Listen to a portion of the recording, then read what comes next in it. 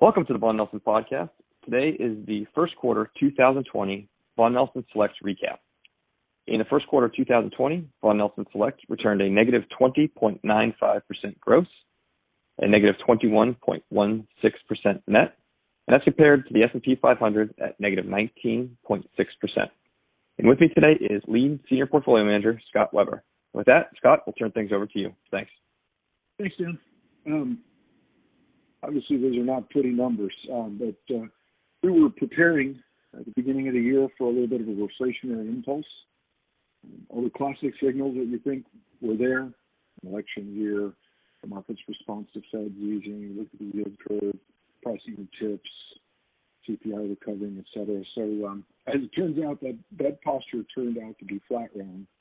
But fortunately, that's not the full tale of the tape. And also, fortunately, we were quick to respond. So selling, broadly speaking, in January was the order of the day as the market was down a little bit. It recovered in February and reached a peak somewhere around February 19th. And that is when really the first of two big factors began to grab the attention of investors. Of course, no secret, we're talking about the spread of COVID-19. But really when Iran, and I guess more to the point, Italy, fell victim to the disease, that brought relevance to the threat to investors around the world, signifying it wasn't just another bird flu type situation. So the other big shock that arrived in the quarter was the oil spat between Russia and Saudi Arabia that hit investor screens around the weekend of March 7th. But let's pause the oil discussion and go back to the virus for just a second. So the virus, and obviously I'm not an epidemiologist, but the virus and the response on the part of policymakers to the virus is already etched pretty deeply in the minds of probably everybody on the planet. I can't think of anything that's disrupted our way of living so quickly and profoundly. And hopefully, and here we are early April, we're seeing hopeful headlines of flattenings of curves and potential vaccines and that sort of thing. And hopefully that or some treatment protocol can help restore some form of normalcy soon. But in the meantime, clearly it's left a mark on global demand, and it'll take a bit of time to heal that. So as I look today at the Bloomberg, U.S. and global GDP forecasts have been reduced from about 1.8 and 3% respectively to about 1.0 and 2.3%. S&P 500 earnings forecasts have also been reduced from about $175 of earnings to a little less than $150 as of today, early April, and that's for calendar 2020. So that happens to be about 15% reduction in EPS forecast, which also, if you look at the close of today, the S&P itself is down about 15%. Said differently, we really haven't experienced real multiple contraction during the drawdown. And even though we never expect to see trough multiple on trough earnings, I'm not sure and I'm not convinced that we've seen trough earnings yet. So we expect the market to bottom before earnings do. We're a little concerned that the economists' forecast of GDP and the analyst estimates of S&P don't fully reflect the setback that we've seen in the economy. On the other hand, we are definitely seeing fit to opportunistically catch the proverbial baby being thrown out with the bathwater. So, as you might imagine, we're being very selective in putting capital to work, and we hold a little bit more cash than usual in the portfolio today. So let's come back to oil for a second.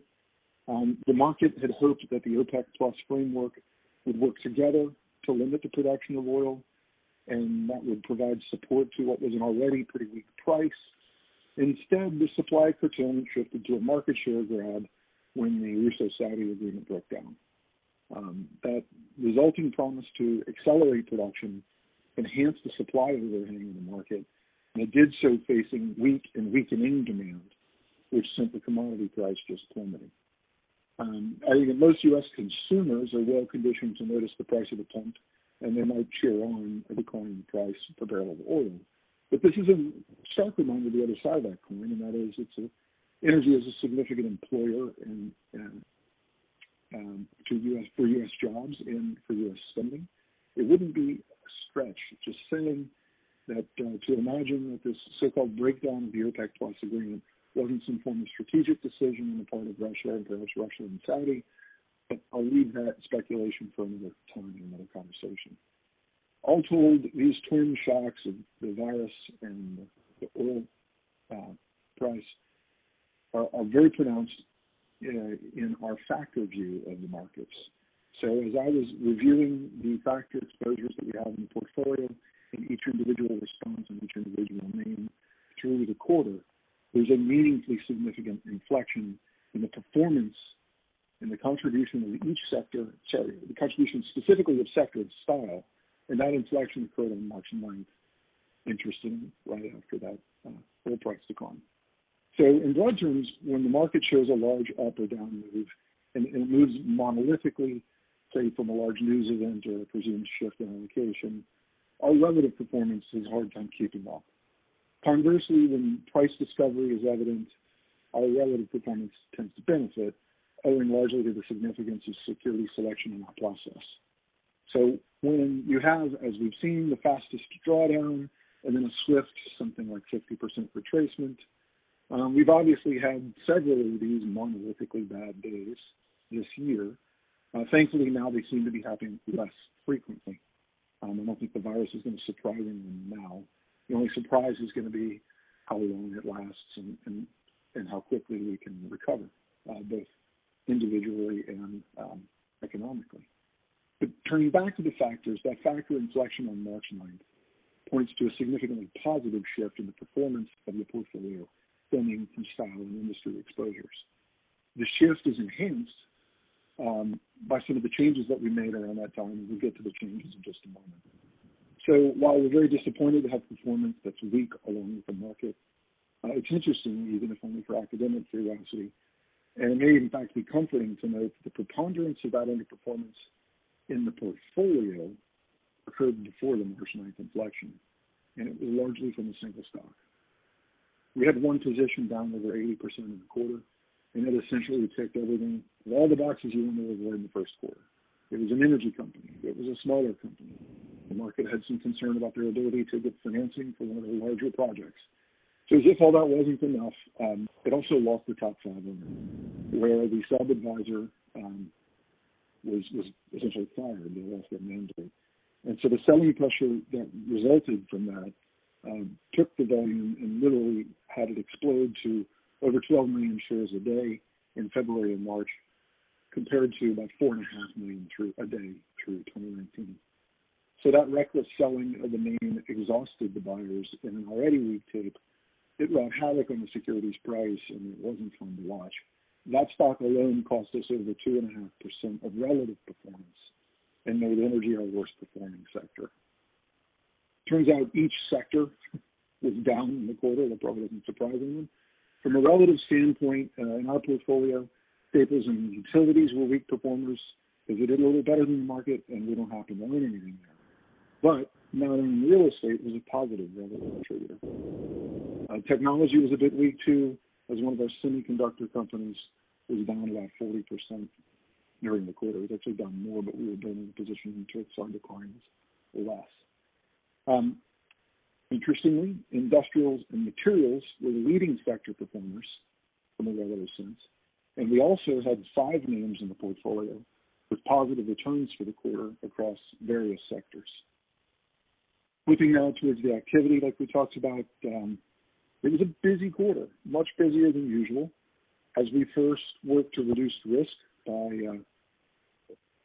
eliminating or reducing exposure to aero and to financials.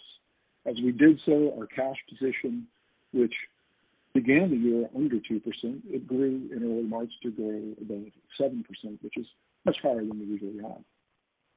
It's subsequently been reduced closer to 5% as we've made some of the opportunistic purchases that I referred to earlier, as babies being thrown out with the bathwater. So in sum, we removed 7 names. We added 7 names to the portfolio during the quarter.